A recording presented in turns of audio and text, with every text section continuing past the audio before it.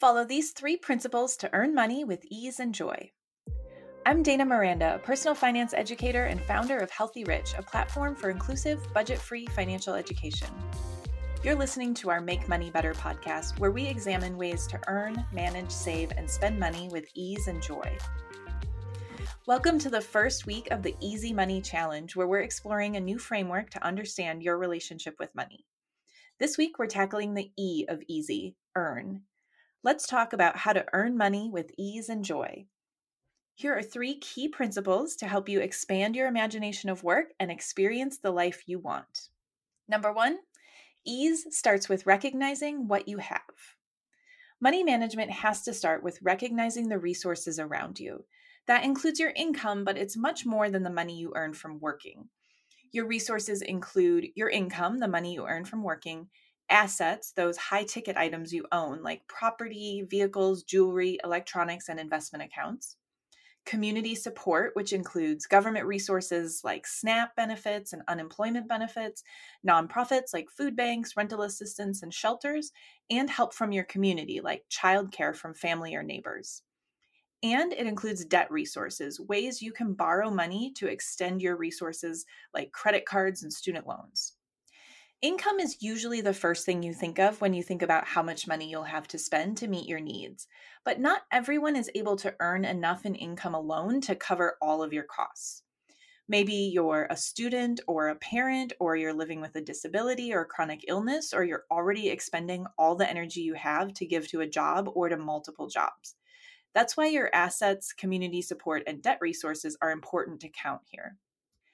Assets might represent huge value you're sitting on without realizing it. It might not be viable for you to sell your home or car or to tap into a retirement account, but noting that you have them lets you make financial decisions with a more complete picture of your options. You might be able to rent a room in your house through a peer-to-peer platform, for example. Or if you're renting, maybe you could downsize to a cheaper space or move to a cheaper neighborhood. Just recognizing your resources lets you get creative about how you use your money. Community support can help you avoid unnecessary restriction when your income doesn't meet your needs. Community resources could include things like government benefits or support from nonprofits or people in your community. Here are some examples. Temporary Assistance for Needy Families, or TAMP benefits, SNAP, the Supplemental Nutrition Assistance Program, Social Security or Disability Income, unemployment benefits through your state, housing choice vouchers through Section 8, food banks, peer-to-peer lending platforms and apps, 211.org, and thrift stores that give you access to low-cost goods and services. And finally, you might have access to debt resources. Note that debt, of course, is ultimately a liability in the long run, not an asset. But debt can be an important way to expand your resources when you need it, and it helps you avoid unnecessary restriction or deprivation when you don't want to or can't increase other resources.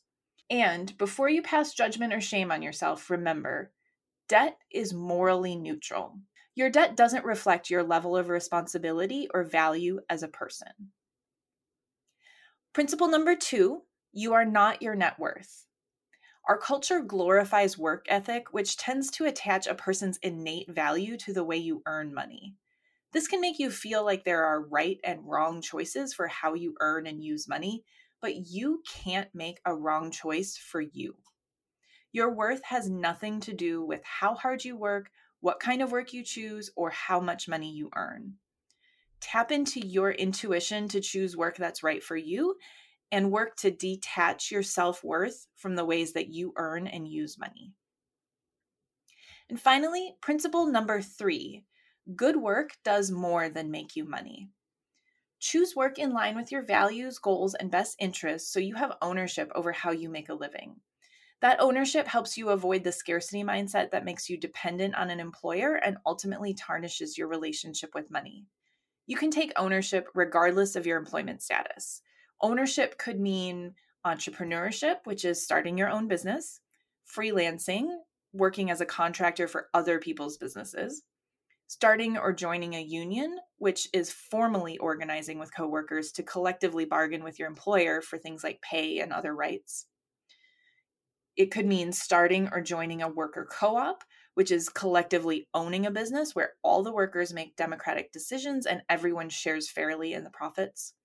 Or ownership could mean something like informally organizing with coworkers for pay transparency and other kinds of conversations about equity and benefits with your employer.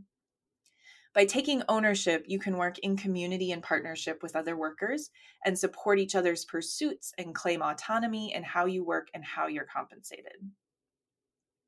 To reiterate, the 3 principles of EARN are 1, ease starts with recognizing what you have. 2, you are not your net worth. And 3, good work does more than make you money. We start the EASY framework with EARN, which is a key element that many approaches to money management and financial education forget to include. Managing your money should always start with how you bring in money, because that's where you have the most opportunity to change your financial situation. By recognizing your resources beyond income, detaching your self-worth from the way you earn money, and taking ownership over work in line with your values, you can avoid the stress and scarcity mentality that's common around work so you can earn money with ease and joy. Now it's time to take action. If you came to this episode through a Substack subscription, grab the money map linked in that same email. If you're just listening to the podcast, head to healthyrich.co to grab the money map from this post. While you're there, subscribe to the newsletter so you don't miss the rest of the Easy Money Challenge. This week, we're going to list your resources, so find that first section of the money map. Fill out any resources you have under each category, and I'll walk you through them. Under income, list the monthly income you earn from everything like working, investments, child support, or any other source.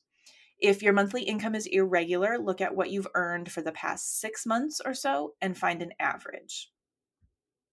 Under assets, list high-value items you own, like your home, car, electronics, or jewelry. Remember, we're not suggesting that you sell any of these off just to pay your bills, but listing them here gives you a more accurate financial picture than just listing your income alone. Under community support, think of other types of resources that are at your disposal, like government benefits that you're not already receiving, nonprofits in your area, and support from family and friends. And think about what kinds of needs and costs could that support take off your plate. And under debt resources, ask yourself, what options might you have to borrow money if you need to? Think about what you could reasonably qualify for. So list your existing credit limit and home equity, plus any student loans or personal loans that you might qualify for if you applied. Here's an important note about filling out the money map as you go along all 4 weeks. You might not be able to think of everything right away, and that's okay. Take your best guess, get something down, and move on. You can return to any of these steps and make adjustments in the future, and our goal isn't perfect accounting. The purpose of the money map is to give you a sense of your financial circumstances so you can make informed decisions moving forward. There's more to the money map, but don't give yourself too much work this week. We'll get to the rest of it throughout this 4-week challenge, so stay tuned. I'd love to learn what you uncover about your resources as you go through this exercise. Does expanding beyond your income give you a different sense of your financial situation than you had before this exercise? Did you discover resources that you didn't realize were available to you? Hop into the comments of this post at healthyrich.co to share any responses you're comfortable sharing with the community, or send me anything that you uncover privately in an email to hi@healthyrich.co. I look forward to hearing from you. Do you know someone who could use a broader perspective on work and money? Share this episode to invite them into the conversation. Head to healthyrich.co for more information from today's episode, and while you're there, sign up for the Healthy Rich newsletter to be the first to know when we drop something new. And remember our motto, work should be fun and money should be easy. Thank you for being part of our quest to make money better for everyone.